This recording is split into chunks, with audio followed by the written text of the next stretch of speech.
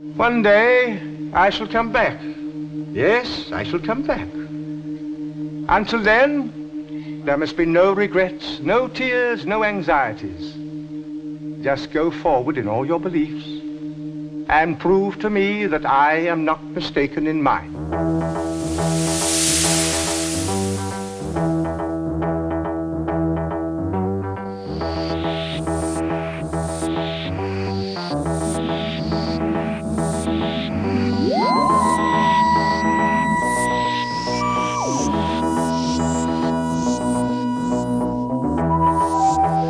And Mark, unlike the first Doctor who said to Susan one day he would come back and didn't, we have come back to you, our wonderful listeners. Welcome back, Mark. Welcome back, Rob. How are we? Very good. We've had a bit of an extended break, haven't we? Yes, family matters had gotten in the way. I had some relatives come over from the UK, and while watching the AFL Grand Final, turned around to me and said, "Is this rugby?" I said, "No, it's AFL." And "Was Tom Jones on the telly?" And I said, "Yeah, because we had to import the talent over." Yes, it's a sad feature of Australian sporting finales that we have to import the talent to entertain the masses on the television, because as someone who's been to 3 AFL Grand Finals, no one on the ground, in the ground watching, gives a stuff about the pre-game entertainment. But apparently it mesmerises the several million viewers across the country. So Tom Jones this year, and some floppy-haired pretty boy who I had no idea who it was, but that's not surprising because he's probably 25 years younger than me. So Ed Sheeran, I think it was. Oh, yes. No, that still doesn't mean anything to me. Could have been worse. Could have been what was served up at the NRL. Had Slash, formerly of Guns N' Roses, performing a guitar solo to a backing track of one of his brand new songs that only 7 people knew. That's remarkable. I mean, but what can you say? What can you say about NRL, really? Rugby? Our British listeners, there's a league apparently in the UK, and some of our pensionable rugby players from Queensland and New South Wales go there and gather their retirement money from UK rugby clubs. Yeah, so they would know about that. But yeah, it's a finale of football, or of 2 of the football codes here in Australia before the real football starts up, or with soccer, as we call it down here. So... But none of that... Well, I actually went up and visited my family in anticipation of my brother having had his firstborn child actually born. But whilst that was being delayed, I managed to take up my intermittent alcoholism and drink my father's liquor cabinet dry. Some of you may have seen our tweets where I mentioned that the bourbon ran out in the morning and I started on the Baileys in the afternoon. But that was almost true. Almost true. The grand final tweets. We'll be repeating that next year, won't we, Rob? Look, it seemed like a good idea at the time, and I did actually get a few responses. So go Hawks! Apart from the AFL and the NRL being played, Rob, Series 8 is halfway through. It's remarkable how quickly it all comes and goes, isn't it? It's unbelievable, yeah. So, look, we don't review Series 8. Plenty of other podcasts are, but we might give a quick rapid-fire discussion on our thoughts on the story so far. How about that? Well, as an aside, I think fandom is rapidly approaching the event horizon of podcast reviews of Doctor Who anymore, and I fear that the entirety of fandom will slide into a black hole and emerge, wide-eyed and blinking in another universe where reviews aren't allowed. What do you think about Series 8 so far, Rob? Well, I thought that Deep Breath is probably a little bit overrated, but overall, I'm really, really, really, really enjoying it. And I think the reason I'm enjoying it so much is 2 things. They've actually given Jenna Louise-Coleman a character to act with, for, in terms of Clara being, more than merely a cipher. And Capaldi is...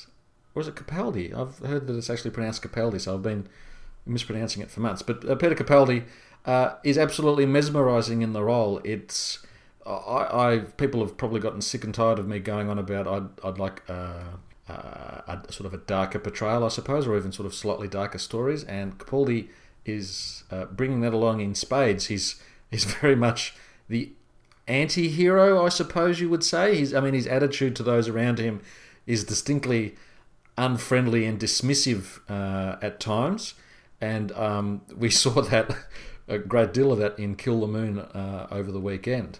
But I think with whatever material Capaldi's got, had to work with either sort of the lighter stuff in, say, Robot of Sherwood, or some of the darker stuff in Listen, which I think personally was Moffat's best, most cohesive, most entertaining script for a number of years. Capaldi constantly hits it out of the park. I have not heard a bad word on forums or amongst discussions about his performance. And even though the audience appreciation numbers are a little bit lower and the overnights are lower, but that's to do more with the take-up of different technology and viewing habits, I think that so far Series 8 has been a really strong and cohesive run of episodes. And while I think in certain elements Kill the Moon was, it was half-baked along, with the storyline and that sort of thing, and the science was disgraceful. Absolutely. Though, I mean, I suppose you can't argue with a show about a time-travelling police box, but, the overall science was rubbish. Even Kill the Moon was really entertaining. What have you thought? To answer your question, I'm really concerned about my feelings towards Series 8 because I'm actually really enjoying it. Really? Really? Like you, I'm thoroughly enjoying Capaldi in the role. I've heard a few people saying, it's just like Colin Baker. But is Colin Baker done right? Has he strangled Clara? No. I know everybody's been going on he's rude, and Pertwee was condescending to Joe and civil servants. Hartnell, in the stories I've been listening to in preparation for the podcast, has been really rude. But I'm thoroughly enjoying Capaldi. I like the fact that I don't know what he's going to do next. The whole thing at the end of Kill the Moon, where he just goes off and leaves Clara, Courtney and the astronaut, who I can't remember her name, to basically make a decision. You never get Matt Smith or David Tennant doing that, maybe Eccleston. I can't praise Capaldi enough. And the stories have really maintained my interest. The Robots of Tara, it said what it was going to do. It was a fun romp in the style of season 16. Yep, absolutely. Ben Miller's Sheriff of Nottingham, easily place him in season 16. Listen was brilliant, and I actually don't go back and watch many new series episodes twice, and that is one I actually did watch twice. I very, very, very rarely go back and watch new series. If I do, I'm reviewing it for Impulse Gamer, like I did with, say, Deep Breath. But with Listen, I've watched that 3, maybe 4 times, and each time I find it as riveting and as just interesting as the previous times. I find Capaldi in his performance, he's very watchable. He has like Troughton, he's got that lined, seamed face. And he's always, even when he's still, we became used to Tennant and Smith being very active actors in the role. So they'd be constantly moving, and the episodes would move at that similar pace. With Capaldi, I find that he's often the most watchable thing on the screen. Whether he's still, whether he's speaking, whether he's gesturing, he is just completely watchable. And I'm also finding that whereas I didn't find any particular connection between Clara and the Matt Smith Doctor, thank you, Moffat, for stuffing up the counting again. Whereas I didn't find too much of a connection between the two of them, I'm finding that Coleman and Capaldi are really working off each other in interesting ways, and that because the Capaldi Doctor is a much more abrasive figure. Clara is having to essentially fight to be heard, fight to have some sort of influence on the proceedings around her. And you saw in, say, Listen, where the Doctor stood up to her and ordered her back into the TARDIS, and at the end of Listen, she stood up to the Doctor and ordered him back into the TARDIS. And there's a more interesting dynamic between the two than I have seen in any new series Doctor companion relationship since, say, Donna and the 10th Doctor. But I find this has taken that to a whole new level. And even if the stories... I mean, my hope was at the beginning of the series that, Capaldi... We all knew that Capaldi would bring a certain style to his performance. And we're getting that. There's no doubt about that. And I hope that the stories themselves would be elevated to match that. Now, while I think that overall the Series 8 is, more cohesive and the stories have sort of have risen to match Capaldi. They haven't, except for, say, Listen, gone up and are sort of on an equal basis.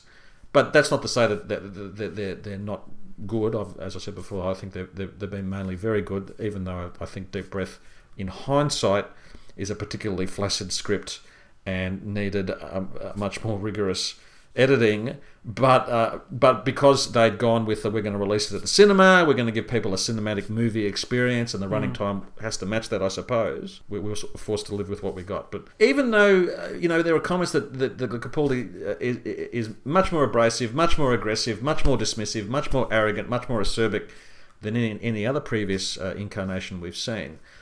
There's something almost lovable about him in his anger, in his dismissiveness, and there are occasionally hints of warmth.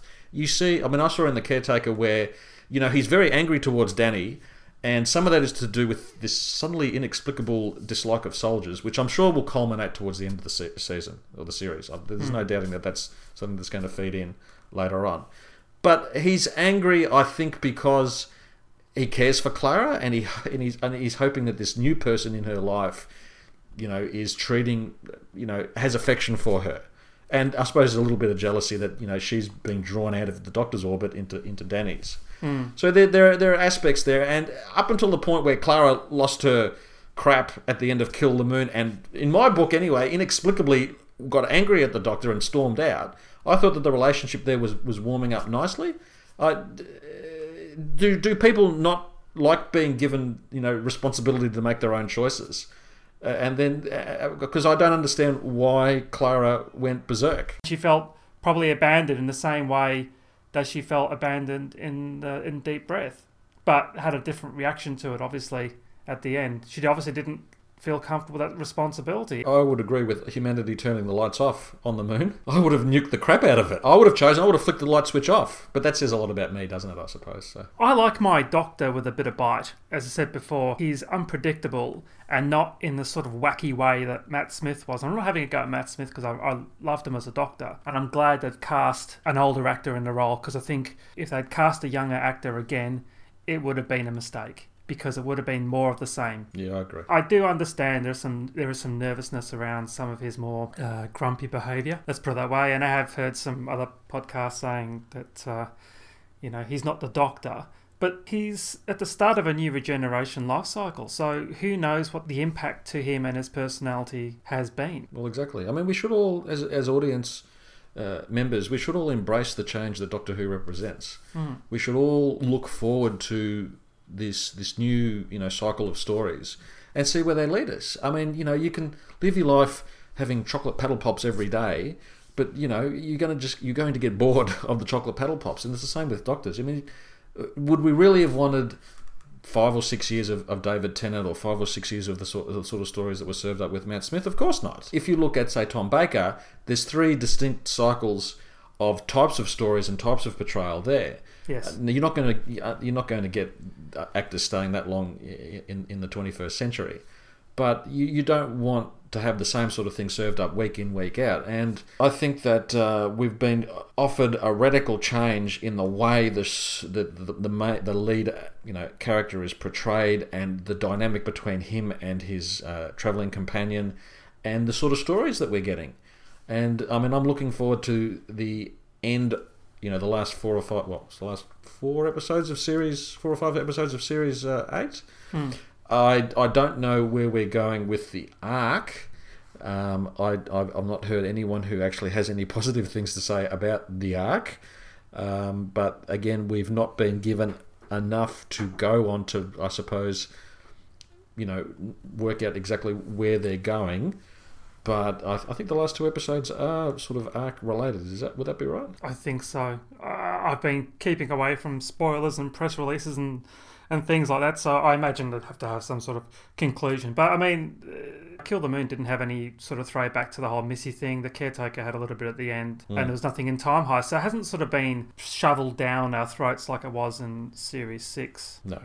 It's a surprise when it pops back up, isn't it, really? Yeah, and it's not, I suppose, overly intrusive, but because they tend to be sort of at the end of an episode, like in Deep Breath or in Kill the Moon. But have any brief thoughts on the other episodes since, I think, Into the Dalek, which was the last episode we discussed? Time Heist. Steve Thompson gets it right third time lucky, doesn't he? Yeah, I didn't mind Time Heist. I suppose it was derivative of other sort of heist-type, movies and shows. Yeah, Hustle in particular. For those of us who have spent much too long reading the entrails of the Omni Rumour, some of what purported to be missing episode-related signs caught the eye. Some of the artifacts at the end of Time Heist in the bank manager's office, for instance, and a certain pair of initials on a calling card indicated something to me, but I don't. That's a rabbit hole we probably best not go down. And an address to a lockup somewhere.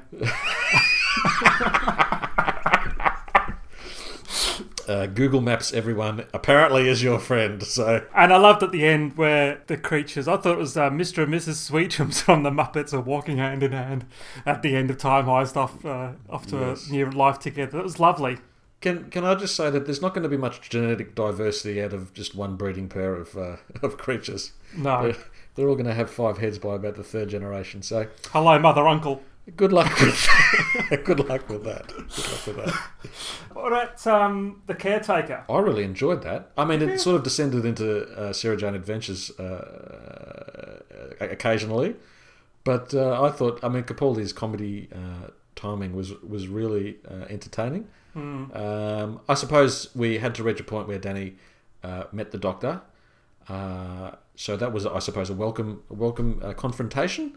Again, I don't know why the Doctor suddenly doesn't like soldiers, because he spent, most of the 70s dealing with them. And wasn't he the war doctor? But maybe that could be it. Well, maybe that could be it. But I had a lot of fun with the Caretaker. Though, did you find that the policeman's hand falling to the ground, sort of with smoke coming off what was left of it, a bit extreme? It was a bit strange. Yes. I was waiting for the Daily Mail to come out and say that the Doctor Who production team hated police officers and were gunning for them, literally. I don't know about The Caretaker. I thought it was okay, but the last couple of Gareth Roberts stories to me have had the same tone. Yes, exactly. Moffat gives him the idea and he goes away and write it. But when you've read Gareth Roberts' books like the Well-Mannered War and things English like Way that. of Death. Yeah, when he's let off the leash like that, he's got a great flourish. And I just would like him to try and do something different. Get out of the contemporary rom-com sort of stylings. I've seen it all before. The robot was pretty crap looking, wasn't it, really? The most deadliest weapon in the universe is made out of Commodore 64 leftovers. I prefer my deadliest robots in the world to be Raston related, but... yeah, exactly. A man in a silver... jumpsuit.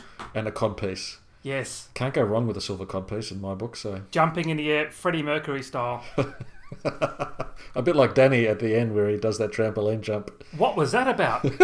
I don't know anyone who can do a running jump that goes straight up. No, I don't know anyone who can do that. Yeah, I found that really strange. But, I suppose it suited the tone. I mean, you wanted him to do something heroic, I suppose, and he did. That was our non-review of Season 8 so far. We'd like to underline the words non-review.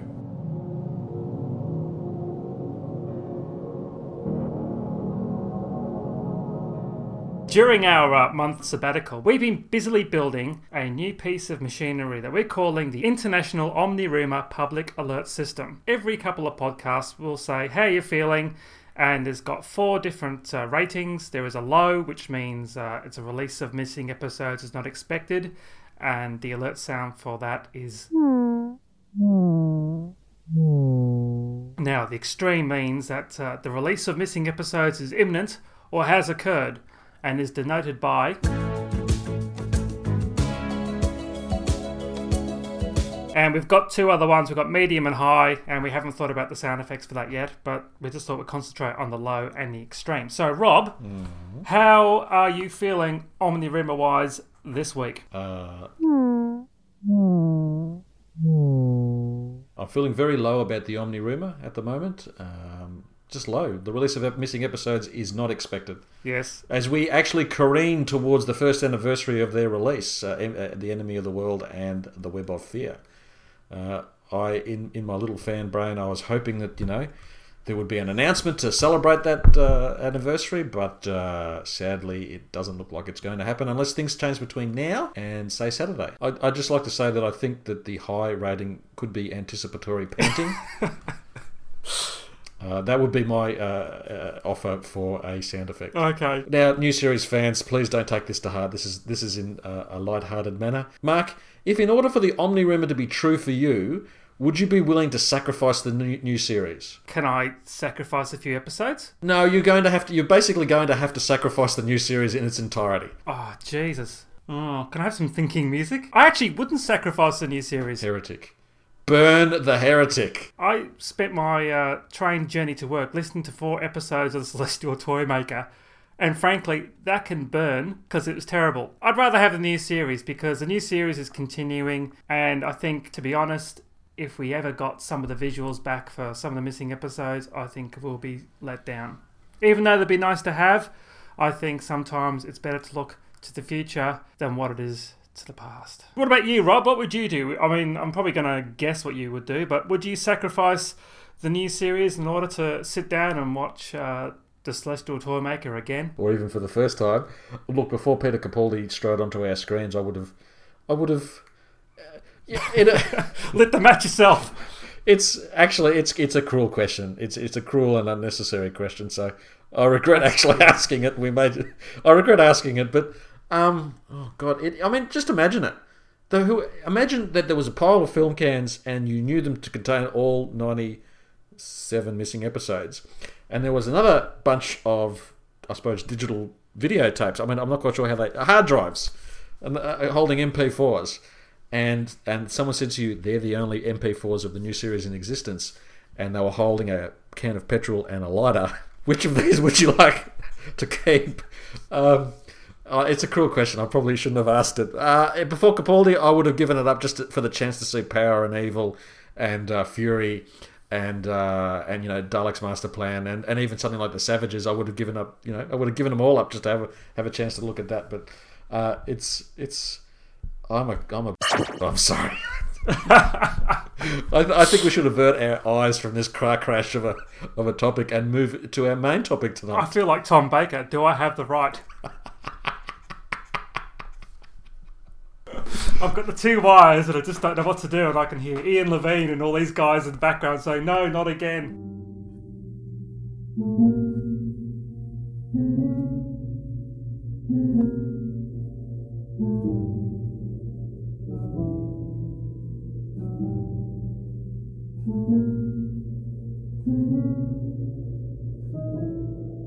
Tonight's main topic is a discussion of the Hartnell era, the original anti-hero, the First Doctor, and we ask, has his era and interpretation influenced the latest incarnation of the Time Lord? Now, a few weeks ago we asked for our listeners to send in their thoughts and opinions of the Hartnell era. We had 2 responses, Rob. Well, that's more than most of our topic requests elicit. Absolutely. We had a tweet first from a listener, Bernard JKD. Do you want to read out what Bernard said, Rob? Bernard tweets, "Nothing new has been done since. The Fountain of Doctor Who in all its variation, or a hackneyed 1990s scripted VHS ripoff. William Hartnell is the best of the 1960s Doctors, no question asked." So thank you for those thoughts there, Bernard. We've also received our first piece of audio feedback from our long-time contributor, Dave from Melbourne. So take it away, Dave. G'day, Mark and Rob. After seeing that your next episode was going to be on the Hartnell era, I just had to get in touch because this is my absolute favourite era of the show. This is a time in television driven by writing and by character.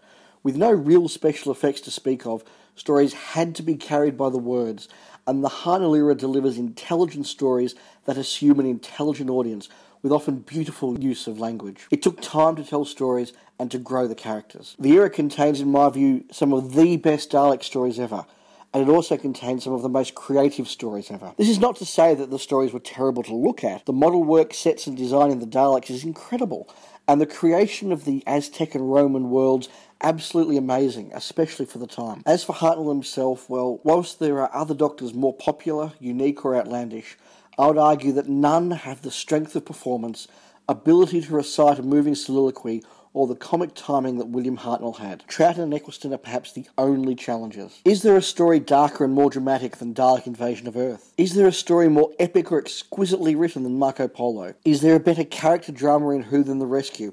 Is there a more Shakespearean tragedy than The Aztecs or The Massacre? Is there a wittier story than The Romans or The Mythmakers? A more inventive story than The Keys of Marinus or The Ark? Or more groundbreaking stories than the Dalek's Master Plan or the Time Meddler? To all of these, I say no. Wonderful stories, memorable, well-rounded companions, and the original Doctor. This is the era that has truly stood the test of time. Thanks very much, Dave. Do we think that the Hartnell era has stood the test of time? I think the answer to that, Mark, is its themes and the characterisation and the acting from Hartnell has stood the test of time. I think that we see elements of Hartnell throughout. Actors look for inspiration everywhere, and we know that a lot of the actors who played the Doctor sort of started off, at least from the classic series, started off watching Hartnell. We know that Colin Baker certainly did so. He said that himself. And Davison as well. And I think there's elements of Hartnell's portrayal in all of them. Looking back at the Hartnell era, we came. The very first story shows a man who is completely at odds with Ian and Barbara for much of those first 2 or 3 stories. He effectively kidnaps them and takes them away from their home. Mm-hmm. He tricks them into entering the Dalek city, and then he basically accuses them of sabotage in the Edge of Destruction.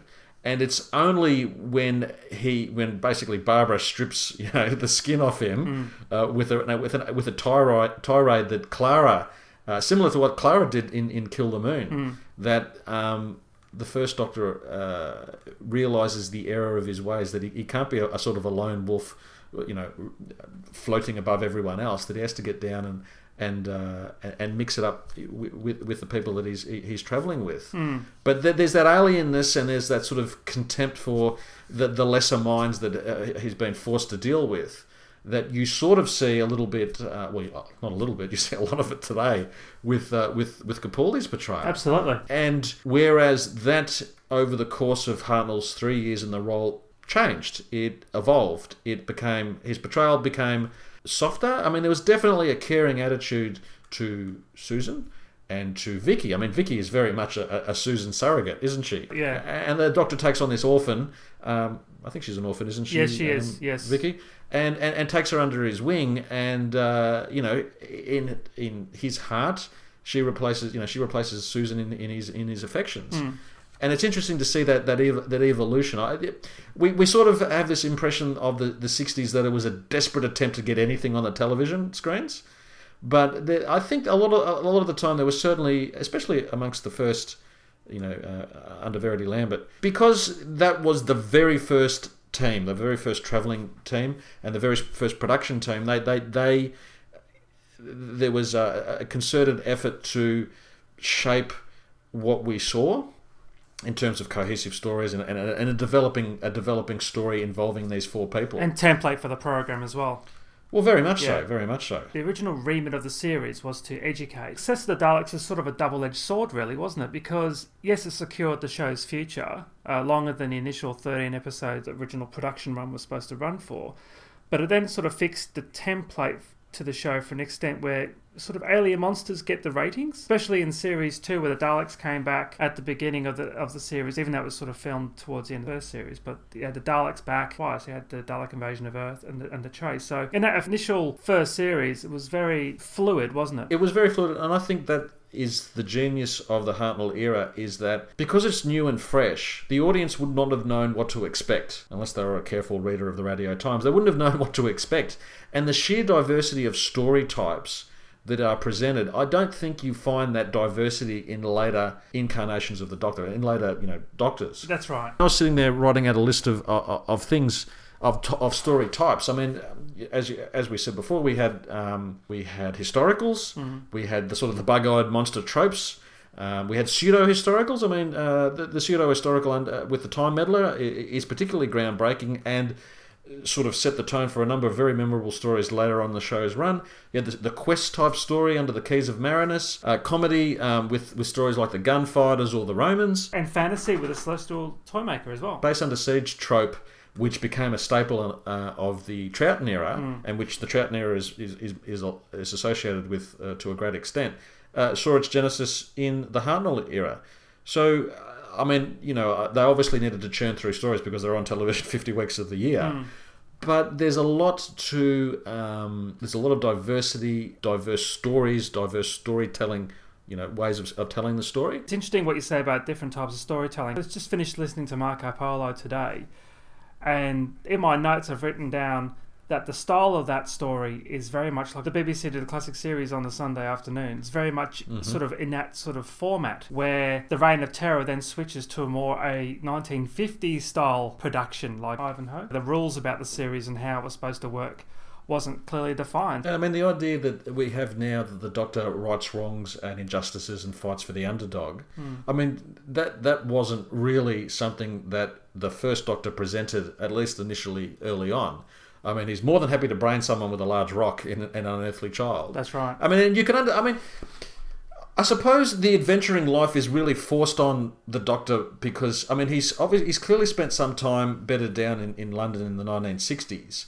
And then to basically have to leave in a hurry it forces him back into the wandering lifestyle. And then, of course, he has to deal with Ian and Barbara, and having them along as viewpoint characters for the audience. Well, if you've got viewpoint characters for the audience, your viewpoint characters actually have to do something.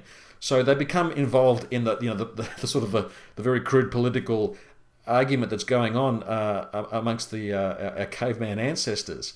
And the Doctor is forced to become involved. I mean, clearly he doesn't want to be involved and just wants to get back to the TARDIS and is prepared to be a murderer to achieve that. Yes. And Ian's reaction is our reaction, where, I mean, he's I suppose from memory he's angry or horrified that the Doctor, I mean, he catches the Doctor in the act almost. Yes. If I remember that correctly. And we sort of get a sense of, you sort of questioning also, who is the lead actor? Who is the hero figure in this new series, this new strange series? Is it the Doctor who's the title character? Or is it the very handsome, upright, physical school teacher, Ian, who does all the heroic stuff? And there's an undeniable tension between those sort of two extremes on that spectrum. It sounds familiar, doesn't it? Well, very much so. Very much so. We had doubts on, did Capaldi's Doctor actually kill the Clockwork Man? Well, I think the look that he gives the audience tells a tale. So they've almost gone back to the future, haven't they? Yeah, I think it's undeniable. We've had, touchy-feely Doctor in Matt Smith, and we've had a sort of more human portrayal under Tennant. We've had more human portrayals under the last two Doctors, I suppose. Yes. So to get back to challenging the audience with the portrayal that is not cuddly but sharp and spiky, is something that does mirror what was going on in the very early 60s. And even though Hartnell's portrayal softens a touch, there's no denying that when he was when he was motivated, he could be as acerbic as Capaldi. I mean, I watched a couple of episodes of Dalek Master Plan, and he was tearing strips off, the Time Meddler for what he had gotten up to, and there's no denying that the first Doctor, treated him with open contempt for his activities. I've wrote down some of the choice phrases Hartnell's Doctor came up with while listening through some episodes. So he said things like, "You shut up, brainless idiot, you poor, pathetic, stupid savage." Close your eyes and think of Capaldi, and it's straight. It's the same sort of thing.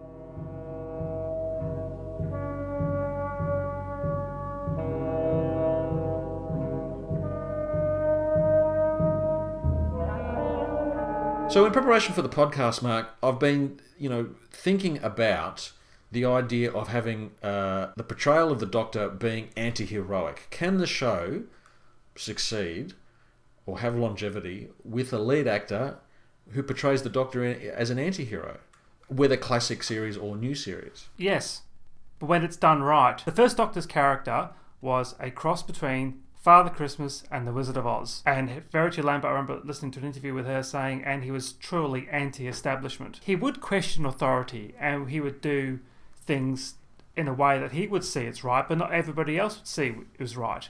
And I don't think back then in television there were many characters like that. Well, Quatermass. Quatermass would be the... Yeah, but he's earthbound, isn't he? I mean, the Doctor travels in times and space. And no, that's true. But I mean, you would suggest that Quatermass was at odds with the government. What the government wanted to do. He was at odds with what the military wanted to do. So there is that example, but I think you're right. I mean, the reason why something like that stands up is because it's stands up as being different is because I think the impression I have, at least from 50s and early 60s television, it's very respectful towards authority figures. I think it's only with satirical TV shows like The Frost Report where you would have authority questioned on British TV. Otherwise, until sort of later in the 60s and society begins to open up and into the 70s where, you know, there's all sorts of questioning of authority and governmental figures. But before that, I think to see a lead actor who is old, and you would expect them to sort of want to maintain how society runs along, suddenly coming along and questioning, an oppressive government or trying to topple an oppressive regime, was something that was new and different and possibly captivating. That's right. I suppose also in the years gone by, the elderly were seen as the leaders in the community. Unfortunately, I think it's diminished. I mean, you saw political figures like Churchill rising to prime ministership when they were in their mid-60s. So there was that expectation that those in power would be older than, you know, most of the people that they ruled. And to see a character on television of a similar vintage questioning authority, questioning the way things were, you know, arriving on a planet and questioning the established order of things, would have been different and a little bit revolutionary. And we're seeing a lot of that, I suppose, with Capaldi. I mean, he's an older actor, granted a bit more vigorous than Hartnell was, but he's not only is he, questioning authority in the show, but he's overturning our expectations, I think, especially new series fans, of what the Doctor can be and can be like. As we said before, you know, we had Tennant and Smith who were in the main soft and cuddly, but now we're seeing a Doctor who is less soft and cuddly and more sharp and spiky, and it's invigorating. Should we talk about the companions of the first Doctor? The original TARDIS team was made up of Ian, Barbara and Susan. And it was almost a nuclear family in a way. I mean, Ian and Barbara were the mother and father. Susan was the slightly wayward teenage daughter. And the Doctor was the irascible grandfather figure, in a way. I was going to say grumpy old git, but... But, it was clearly designed to be... I mean, the teachers, not authority figures, but, you know, figures... or in a sense authority figures, I suppose, but, you know, people that you would welcome into your home, because teaching, I suppose, I'm hoping it still is today, was a respected profession. So you saw that. And again, Ian, like Stephen and then later Ben, fulfills the sort of the action hero trope that you wouldn't necessarily get with Hartnell, because clearly he's just too old to be doing sword fighting, etc. And I think they tried to replicate that a little bit as the first 3 years wore on. But towards the end of it, when you had Ben and Polly, who I don't think were a particularly good fit for the first Doctor. I think they were too young and too hip. You sort of wondered why they were travelling with this, you know, this crazy old man. And I thought they were probably a better fit for Troughton. More than anything else. You also had Stephen and poor old Dodo. I mean, people complain about Clara's lack of character, but Dodo has certainly got no character, and of course she's given the chop before she's given any time to develop anything, really. Hence the words dead as a dodo. The companions are also in conflict with the Hartnell Doctor, aren't they? Quite a bit about his actions and motives. Exactly, and I suppose that mirrors sort of our queries or concerns about his motives. I mean, you have Ian, who's the hero figure, and Stephen, Stephen, remember, walks out on the Doctor in the massacre, mirroring again what Clara's done in Kill the Moon. And then, of course, he comes back, and we expect Clara to come back as well. But the Doctor does take time to reflect upon that at the end, in that sort of very well-known monologue that he gives. And I would imagine that the Capaldi will do the same sort of thing. I mean, I think there's a lot of things to marry up or match off with Capaldi and Hartnell in what, you know, both production teams did back then and are attempting to do now. And I'm expecting, like the first Doctor, that Capaldi will soften. But there was certainly, you know, conflict between motives and courses of action between sort of the first Doctor and Ian and Stephen. More so than, say, Ben later on. I think Ben's exasperation of the Doctor was, I'm stuck with this old geezer, why won't he do what I say? And interesting about the point he made about Stephen, I was listening to the end of Dalek Master Plan, and at the end of it, the Doctor's clearly focused on the fate of the Daleks. And Stephen really brings it back home to him, the personal cost of the victory. So, you know, Stephen laments Katarina and Brett and Sarah Kingdom, where Doctor goes, oh yes. It's sort of like an afterthought. Well, it's the Doctor operating on a higher plane to the rest of us. I mean, he clearly sees the threat of the Daleks and the Time Destructor as being of the deepest of concern and his number one overarching priority in that story.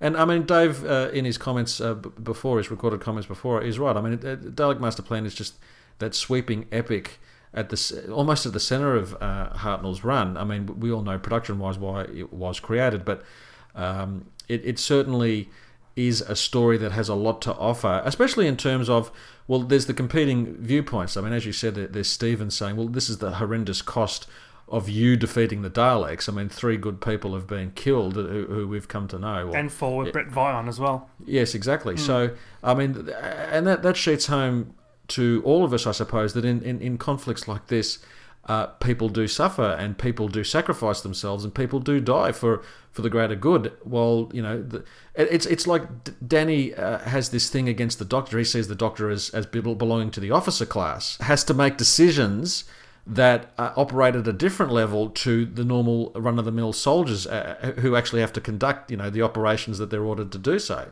So, I mean, obviously Danny was... It seems to me that Danny Pink was asked to do something or asked to be involved in something that scarred him terribly, which led to him leaving the army.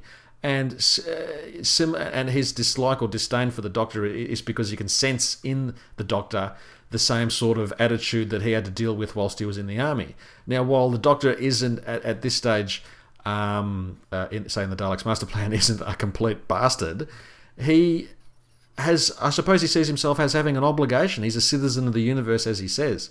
He has an obligation to what he perceives to be the greater good, and defeating the Daleks is that greater good. And sadly, there are people who are pawns sacrificed in the greater battle. When listening and watching the Daleks Master Plan, it is slightly long. It could definitely do with a reduction in 4 or 5 episodes. I was watching episode 2, and Trantis walking down this gangplank into the Galactic Council felt like it was going on for like 3 minutes. He's just sort of gracefully waving his arms and running down the ramp. I mean, that just highlights, obviously, they had 12 episodes to pad out. But we're a different audience. We've grown up with different storytelling types. I mean, it's a different presentation than we have today. Yeah. And you look at something like the Web Planet, which the Web Planet is derided now, I suppose, to a certain extent, but it's...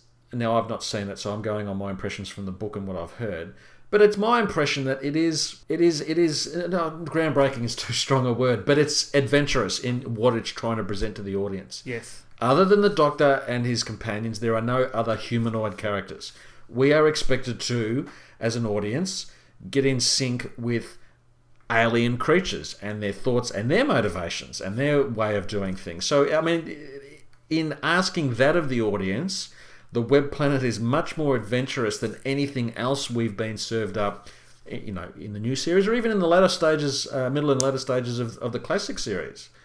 So not only is it a different type of storytelling to what we're used to, but a different sort of presentation of story than what we have become used to, now. And also, the great thing about the Hartnell era was the vast array of characters you had the crew were interacting with. So, as you said, on Vortis, they had all these different characters. And look, I haven't watched it recently, but I do remember it being quite dull. It's meant to be digested in weekly chunks. That's what I've discovered. In my case, probably monthly chunks. The Hartnell era had a great ensemble of characters in which the main characters interacted with. And more so than you would get these days, I think. I mean, looking at something like The Reign of Terror, you had a number of characters who the Doctor and his companions met. I mean, there's obviously the most famous one, I suppose, is, say, the Jailer.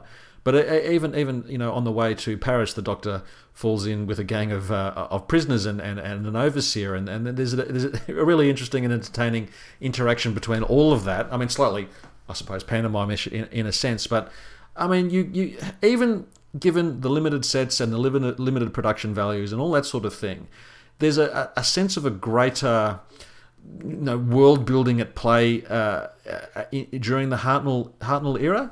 I mean, we're taken to the Far East or to Central Asia in Marco Polo, and we're introduced weekly to a different array of locations and characters. all intertwining into this really epic. I mean, it deserves the title epic more than almost any other Doctor Who story, Marco Polo. It's actually beautifully written. I mean, Luca Rotti did a wonderful job with creating a story out of the diaries that Marco Polo left to us. You don't see that as much. I mean, I suppose. Well, again, it's the way the stories are presented to us in 45-minute chunks. And by necessity, we have a Doctor and his companion and a couple of main characters who we sort of see the story through, or who are the protagonists or the antagonists, or and give effectively there to feed the story and feed lines to the Doctor and sort of generate the story. But back in the 60s, particularly under Hartnell, there was a more languid tone to the way the stories were unveiled. And yes, the pacing is off, the pacing is slow, but put yourself, I suppose, in the mindset of an 8-year-old or a 10-year-old in the 60s, watching this TV show in the middle of winter or during the year, and you're offered a vista, a universal wide vista of different times and places and people, and it's in a sense it's sad that there are missing episodes from the Hartnell run, but at least we can see a really representative sample of what they were trying to do, the different production teams, during those 3 years. When listening to Marco Polo on the CD, I noticed that the narration is particularly detailed, where when I listen to, say, The Savages and Celestial Toymaker, the narration is quite light on. And I think the narration on Marco Polo really embellished the TV soundtrack as well. Yes. I mean, that can only serve to deepen the world building. I mean, if you're going to be investing in a 7-episode story like that, the writing needs to be able to immerse the audience, and the narration in that story undoubtedly helps.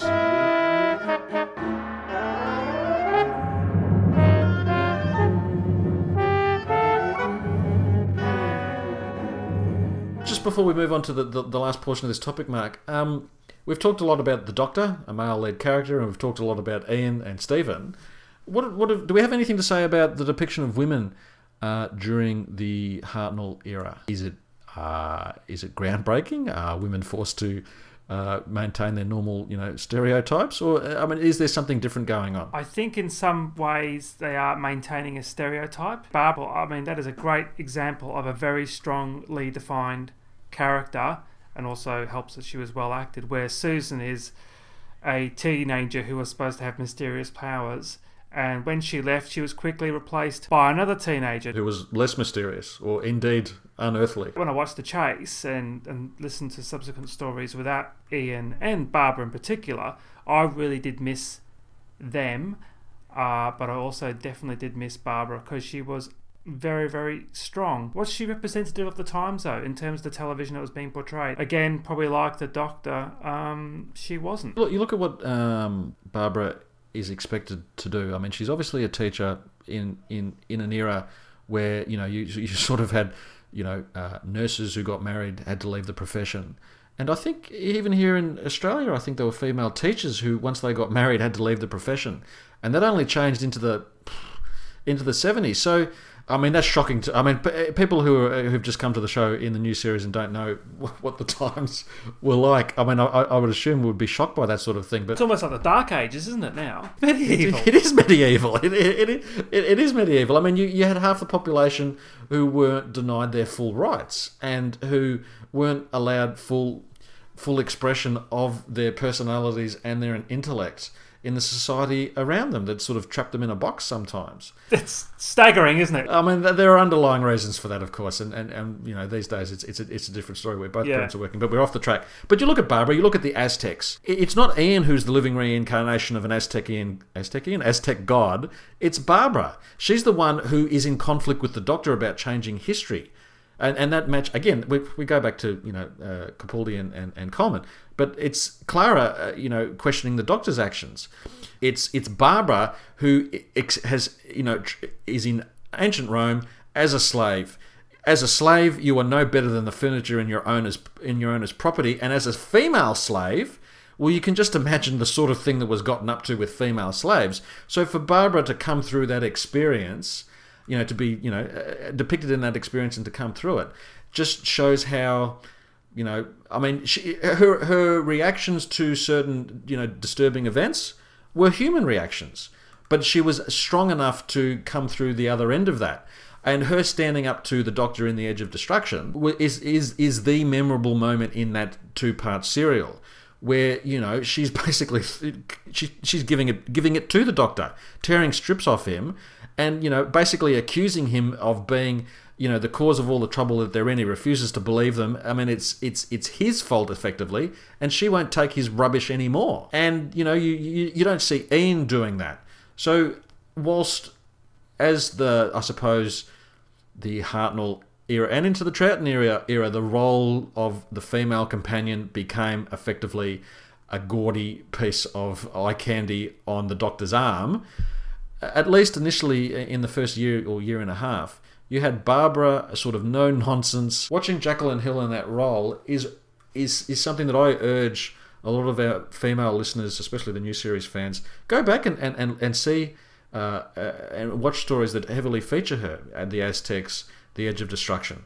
The Edge of Destruction, you'll see some very strange things going on, but you'll see a strong female character who you know, in a way, like the first Doctor serves as a template for some of the later incarnations, Barbara Wright serves as a template for some of the stronger female characters who come later. Sarah Jane Smith, Ace, and now this latter version of Clara.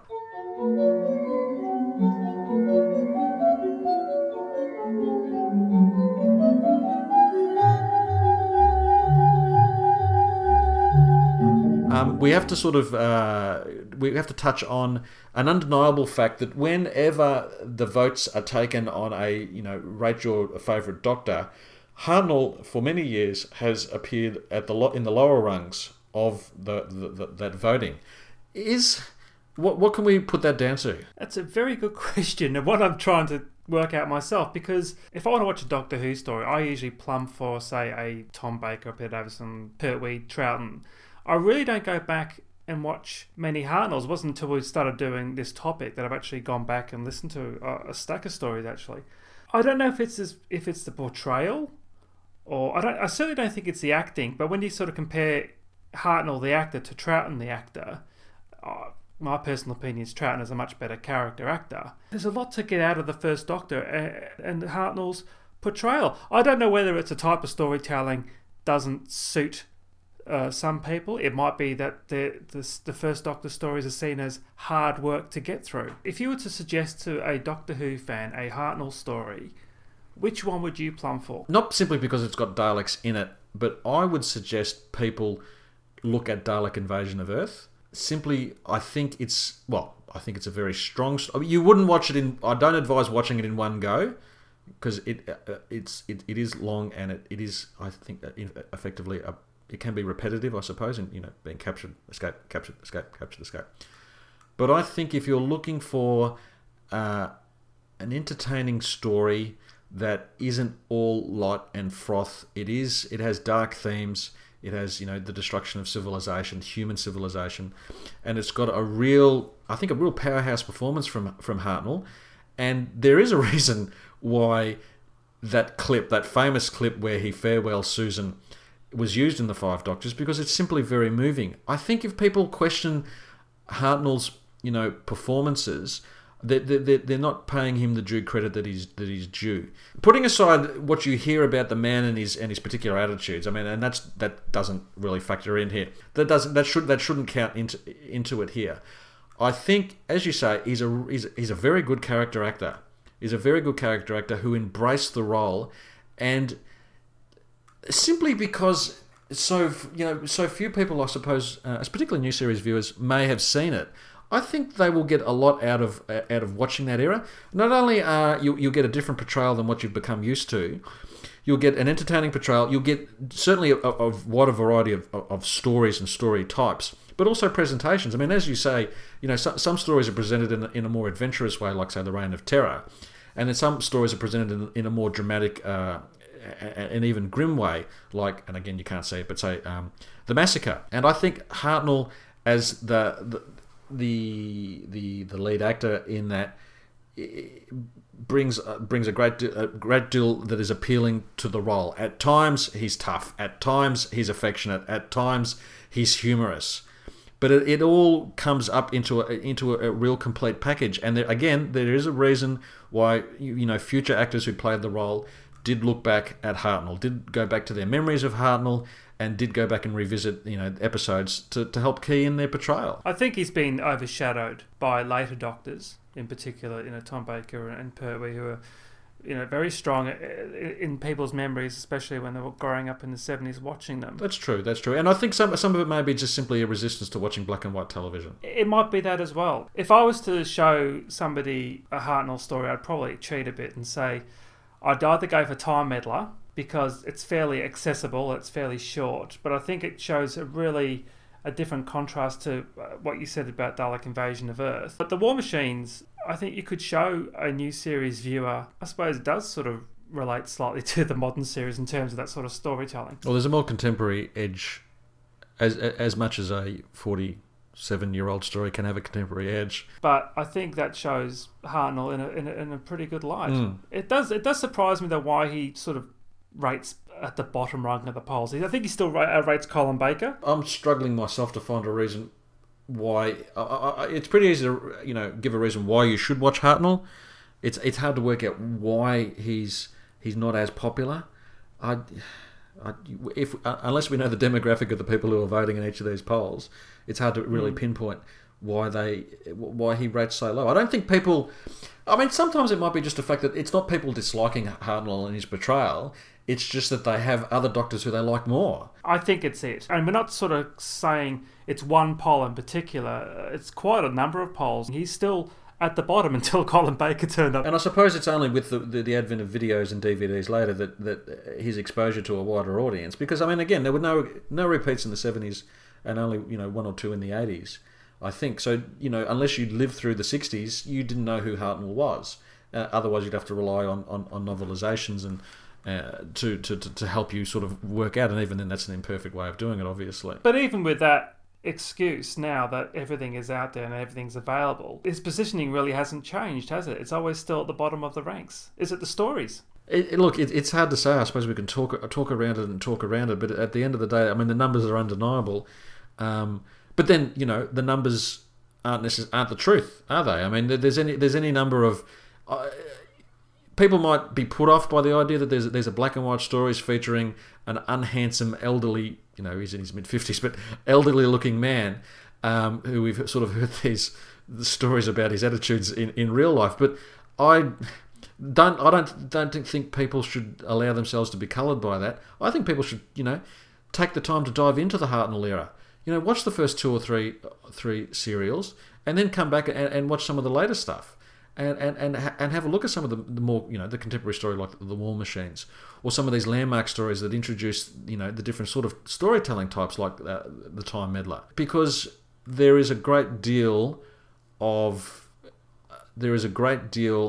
offer that I think is really entertaining. Clearly, Hartnell loved the role. He absolutely loved it, and if there's any skerrick of truth in the docudrama from last year, he basically had to be dragged out, unwillingly from the role. And from what you hear and what you read and what you see on TV, Capaldi is evincing the same sort of, deep passion and love for the role. I think he's just absolutely loving it. It's a shame though Hartnell didn't get a better story to go out on, really. Just as an aside, do you think that they were? I mean, they obviously had the potential to remove Hartnell in The Celestial Toymaker, and potentially The Savages as well. Exactly. So, do you think they were just waiting for they were bringing, screwing their courage up, or they were just looking for a particular story within which to write him out? And because from what I understand, it's not necessarily an afterthought, the regeneration at the end of 10th Planet. But it does seem a little tacked on. There's no real build-up to it, is that right? Pretty much. I'm having a rest in episode 3. I mean, basically because he was sick. And then, this old body mine's wearing a bit thin, and that's it. I think the only reason why he wasn't replaced in Celestial Toymaker because somebody had issued the contracts out for the next couple of months, so his Hartnell's agent quickly signed them. But I think, obviously, the regeneration concept is a brilliant idea, and I'm really glad they went with that, because I think having the Celestial Toymaker turn up every time the Doctor's going to change is going to be quite annoying, especially being portrayed by different actors whose appearance is going to be as inconsistent as the Doctor's. And you obviously couldn't have white men portraying an Asian character in the 21st century. There would be a riot up and down the length and breadth of the land, I think. It's probably one of the many reasons why Marco Polo still hasn't been released yet.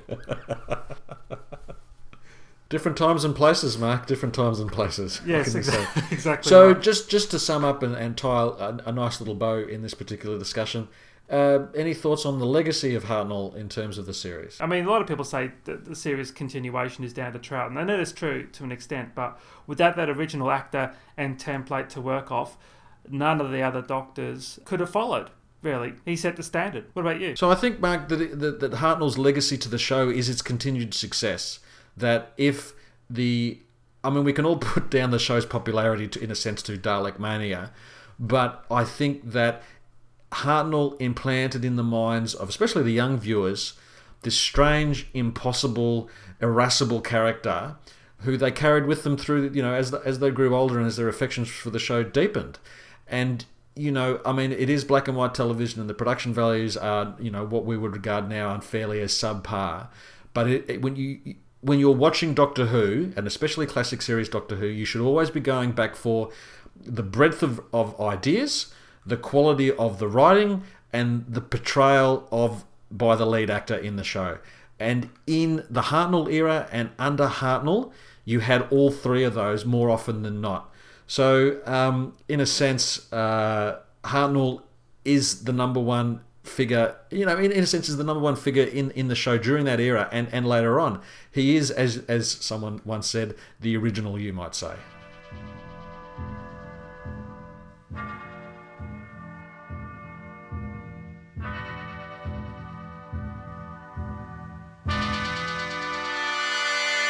So, Robbie, do you feel like dragging up? Well, all I have to say to that, Mark, is can you come around and zip me up?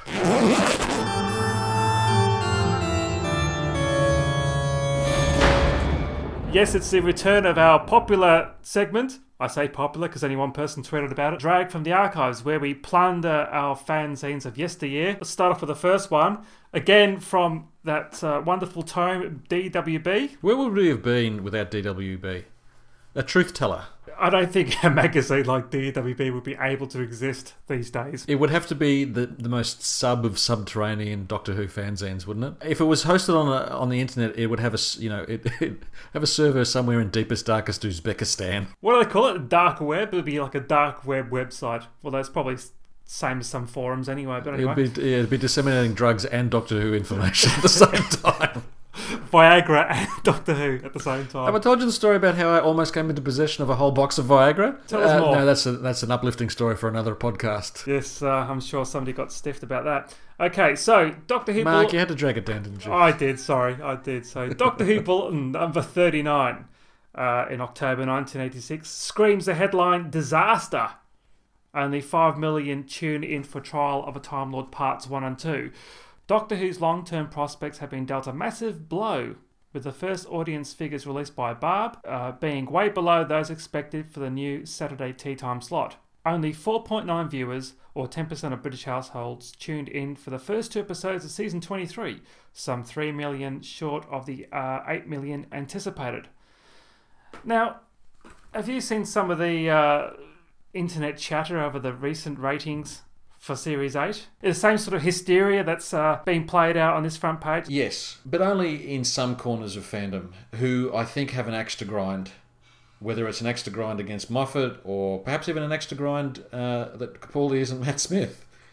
Or even just an axe to grind that these stories aren't up to scratch or what we expect. But I think fans today are smarter, more savvier. It's become a tradition on Gallifrey Base that some fine fellow uploads the viewing figures for British television for a Saturday, and that we constantly see that Doctor Who is for the day anyway, at least in this series, is number 3 with a bullet for the day.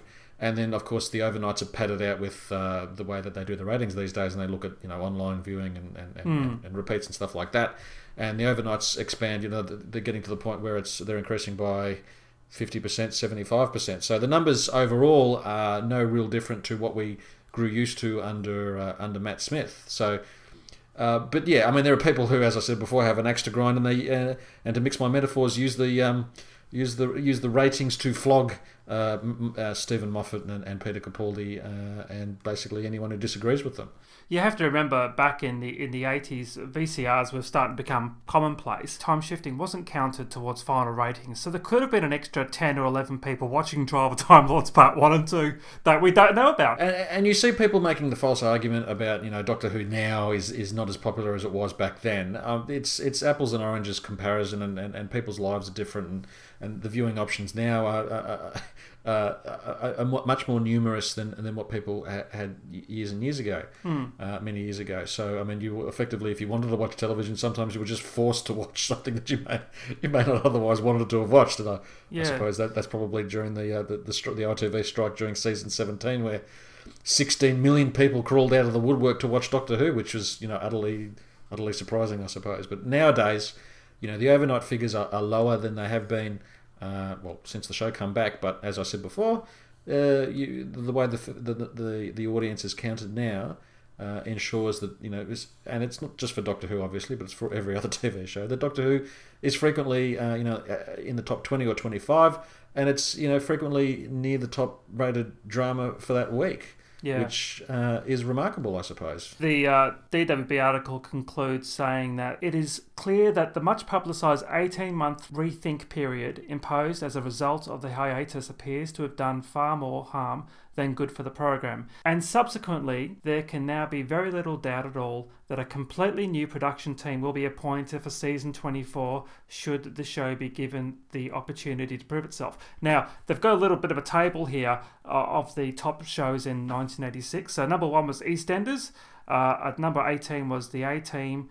At 68 was Blue Peter. 69 was Doctor Who Episode 1. And at 72 was Scooby-Doo. So Scooby-Doo was nearly getting the same ratings as Trial of a Time Lord Part 1. DWB is shown to be right that if you break people's viewing habits by taking the show off for an extended period than what they're otherwise used to, they won't come back. That's right, and especially when the management of the BBC were publicly slagging off the production team and not doing anything about changing them. Yeah, you had articles in major publications about what the hell was going on and all that sort of thing. So yeah, I mean the atmosphere at the time was not positive for the show, but good old DWB for using it as a flog JNT basically. Basically they're saying you're out JNT, season 24 you are out. Every issue nearly had JNT out. So what have you picked out there, Rob? There's this letter here from a fine young gentleman, a Chris Chibnall from. Is that Formby in Merseyside? Yes. Hello, Chris, if you're listening. I wonder how Chris has kicked on in life. I don't know, actually. Don't know. Anyway, Chris writes, whilst I can appreciate your opinions, is there really any point in continually slagging off JNT? I know 89% of fans want a new producer, but it's no use moaning about it because he's all we've got, so we might as well make the most of it. If you continually attack JNT, it only gives Michael Grade another excuse to axe the show. He can easily turn around and say, I've axed Doctor Who because the producers become boring and the fans agree with me, triumphantly waving his copy of DWB. So what do we think about young Chibber's comment there, Mark? I think he's trying to suggest that Doctor Who should appeal to a more broader church. And on that grace note point... Sorry. Oh, yes! Beautiful. Punch the air, folks, with that. Love that one. DWB had a famous front page saying 89% of fans want a new producer. I think it was Ian Levine writing... 89% of Ian Levine wanted a new producer. Yes. The other 11% didn't have an opinion. No. I suppose, what can you say to that? I mean, on the one hand, it's assuming that Grade knew what DWB was all about. Well, they kept sending him copies of it every week. Did they? Oh, God. It kept sending letters.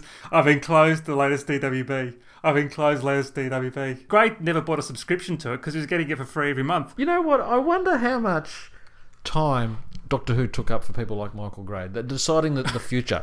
I mean, did he sit at his desk? You know, this sort of. Let's assume that he had this massive oaken desk, possibly made from the timbers of mahogany. Made from the timbers of Nelson's flagship, the Victory, and you have minions scurrying in, blinking into the light from that sort of, their corner offices, bowing and scraping and dear Mr. Grade, dear Mr. Grade, dear Mr. Grade. Do you think that he spent more than? I wonder how much time he and Powell sort of sat down and plotted to get rid of the show. Was it?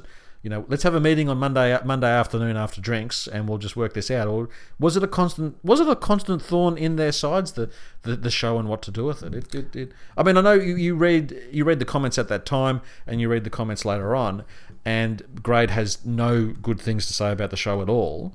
So whether it consumed a lot of his time, you couldn't imagine that it would. But it's just interesting to wonder, in the roundabout way that I've gotten to this point, how much time the people who are in charge really devoted to the show and shaping and deciding its future. Well, according to the JNT biography, the cancellation decision by Grade and Powell was reached quite quickly. It was pretty much, these are the shows we're going to commission next year. Here is a list of shows we're not going to. Doctor Who was on that list, and that was pretty much it. And it wasn't until the news leaked out and JNT got the press involved, and Doctor in Distress obviously swung the public around as well.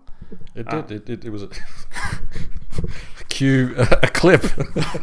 No. I want to keep our remaining 3 listeners engaged. They're only listening so that they can hear a clip. Oh, all right. Here you go.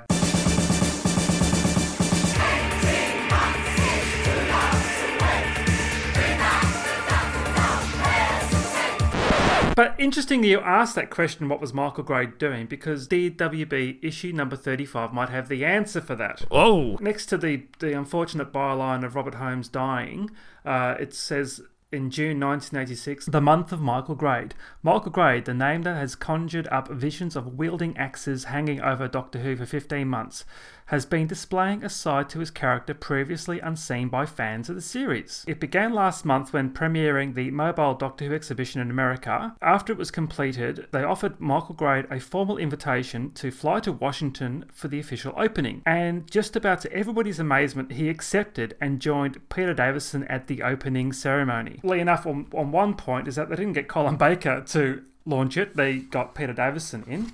He was going off to America launching the Doctor Who exhibition, which is a really strange state of affairs. Well, it might have been a free trip for him, really. He goes, I'll go to Washington and smile in front of the cameras. So hundreds of enthusiastic fans and news-hungry reporters descended on the transformed, continued overleaf, 48-foot trailer now housing exhibits previously seen on the Blackpool's Golden Mile. Producer John Nathan Turner was reportedly annoyed at having to endure the second studio block of season 23 when he allegedly would have preferred to go to America hosting and opening the mobile tour. Naturally, many questions were fired at Grade concerning the show's future, but he remained adamant that he had already voiced everything he wished to say and was waiting for the transmission of season 23. Now, when they say hundreds of fans and journalists, was it hundreds of fans and a journalist? Yeah, I don't know. It didn't sort of give any indication in terms of how many were there. I mean, because Doctor Who was being shown on PBS, which not many people, I suppose. My impression is that it's not viewed by,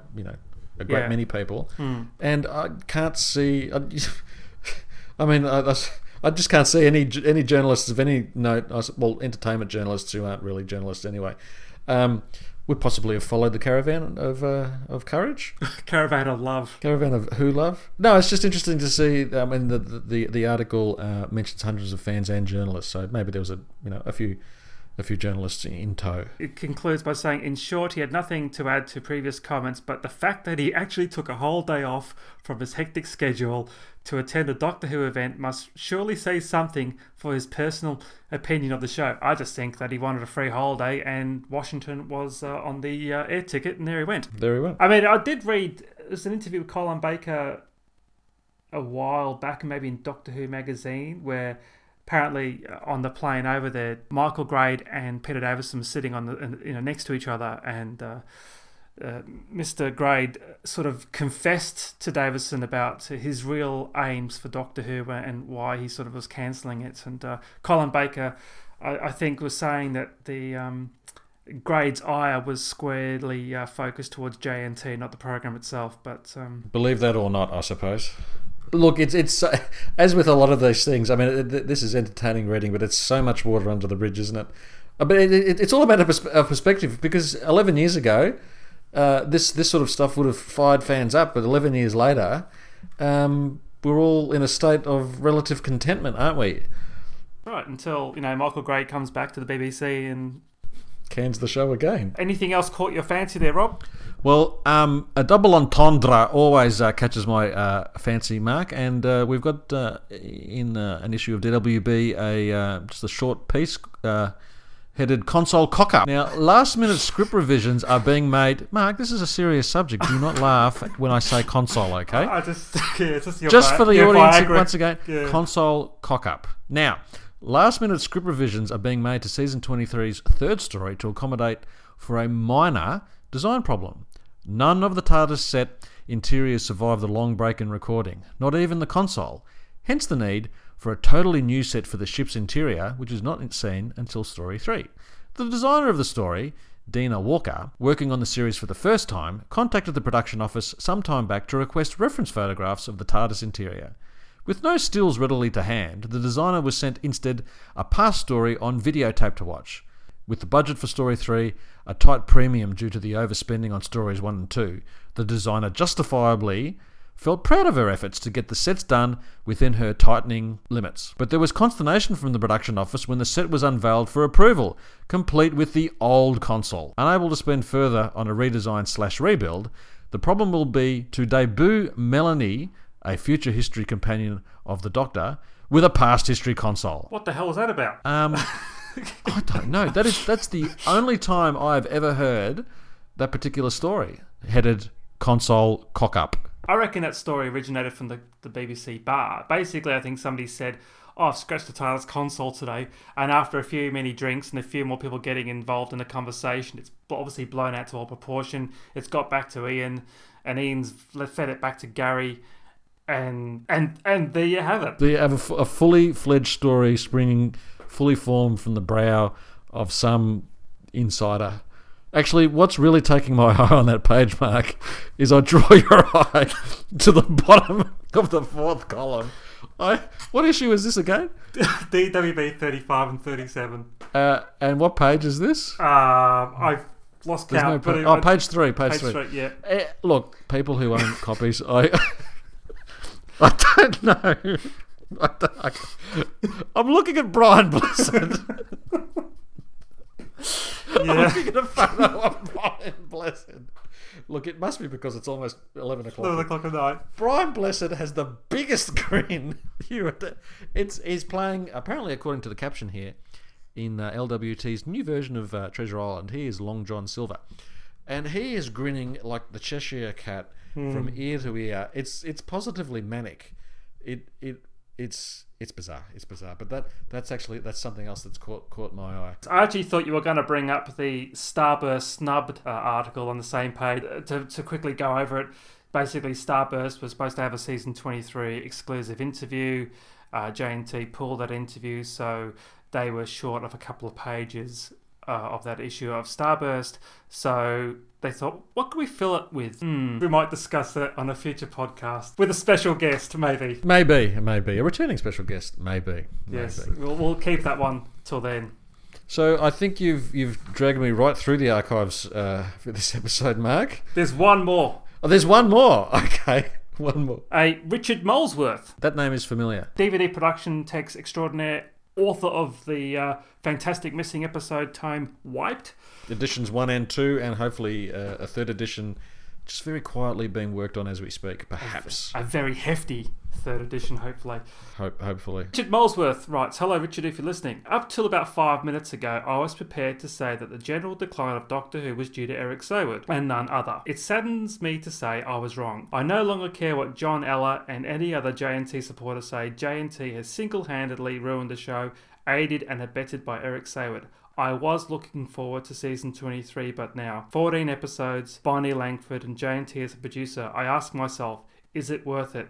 One glance at the photo of Colin Baker and Bonnie Langford skipping hand in hand through the gardens of BBC TV Centre leaves me in no doubt. Doctor Who is past saving. Strong words. I'm just struggling to work out how JNT could single-handedly ruin the show in concert with Sayward, but moving past that apparent contradiction. Yes, there was some very interesting photos. I mean, I don't know what really. I mean, there was Colin wearing a beard, for goodness sake, in a harness. There was no doubt very badly handling the crown jewels, up there with Bonnie dressed. I think she was dressed as a pixie or some ridiculousness like that. Dressed as Peter Pan, I believe. It was at the time she was in a production of Peter Pan, and they thought, what a great idea, get Bonnie Langford in the sky on these on, what are they called, Kirby wires, yes, and get Colin Baker, who's had a few steak and kidney pies, and there was no painting out those wires, unfortunately. Get the block and tackle out for Colin. And I remember that picture because that was heavily featured in an issue of DWB. But the image of them skipping hand in hand down a garden, something. I do remember there's a picture. I think Bonnie Langford is throwing leaves at Colin Baker, probably trying to promote Terror of the Vervoids. I don't know. I vaguely remember the pictures. I'm sure they're around somewhere, but I've probably blanked them. Although I think one of them was used as a cover for Doctor Who magazine, I think, in the lead up to season 23 anyway. Truly were those times the dark times, weren't they? I mean, it's beyond belief that anyone, particularly JNT, would think that those sort of images would do anything for the show. I mean, who is that appealing to? It's the tabloid English press, I think. What a jolly up wheeze watching Bonnie Langford throwing leaves at Colin Baker. Dressed in a clown suit. It's ridiculous. Who would want to watch a show that has the two leads doing that? It just boggles my tiny mind. I don't understand.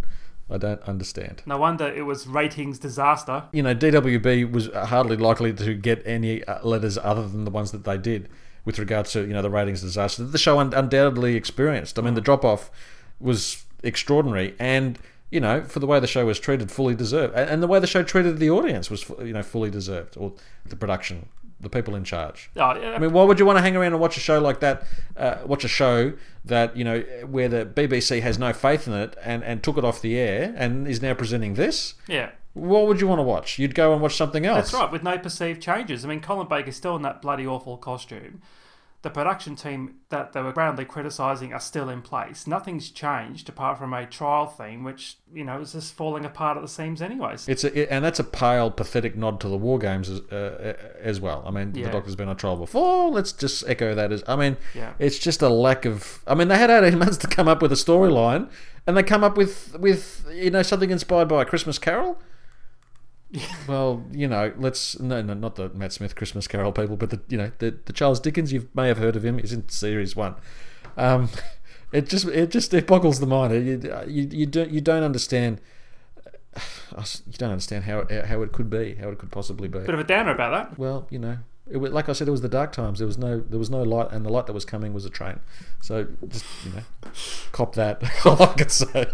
Oh, well, we hope you enjoyed that trip down memory lane. A bit deflated, actually. But if you've got any fanzines you want us to talk about, or any interesting bits of fanzine lore from yesteryear, please send them through at 42todoomsday@gmail.com. And I think the next time we do Drag from the Archives, a friend of ours has dropped off a whole pile of Victorian and New South Wales fanzines, so we'll be mixing up with a bit of DWB goodness as well, because why not? Why not, indeed.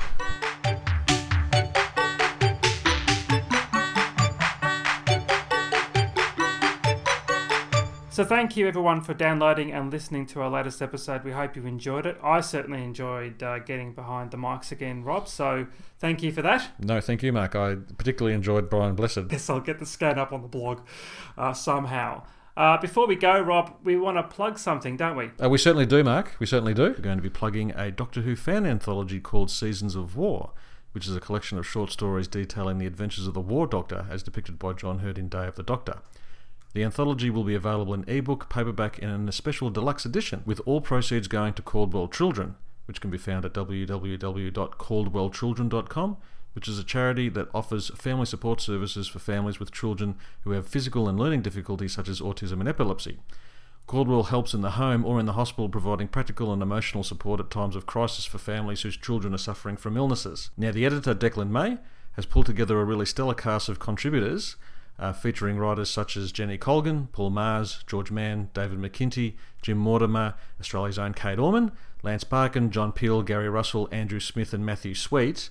And on the fan side of things, there's also contributions from writers such as J.R. Southall, Matthew Sylvester, Daniel Whelans, Matt Barber, Eva Burrows, Amy Candle, and just a host of other really great fan writers as well. Now, for those of you interested in contributing to this worthy cause and picking up a copy of Seasons of War, you can go to our blog and have a look at the website address for Caldwell Children, and also for the Just Giving page where you can make your donation, and it also advises you how to obtain a copy of the book itself. So once again, Seasons of War, an anthology written by fans, for a worthy cause. Mark and I are fully behind this collection, and we hope our listeners give consideration to supporting it as well. And the Facebook page is Seasons of War, unofficial Doctor Who charity anthology. And to sign off, I've been Dodo. And I wish I was Brian Blessed. Bye-bye. You've been listening to another episode of 42 to Doomsday, the Doctor Who podcast hosted by Rob and Mark. You can contact us on our Twitter account at 42 to Doomsday. You can email us at our Gmail account, 42todoomsday@gmail.com. Facebook us at facebook.com/42 to Doomsday. Until we meet again, thank you very much for listening. We'll see you soon.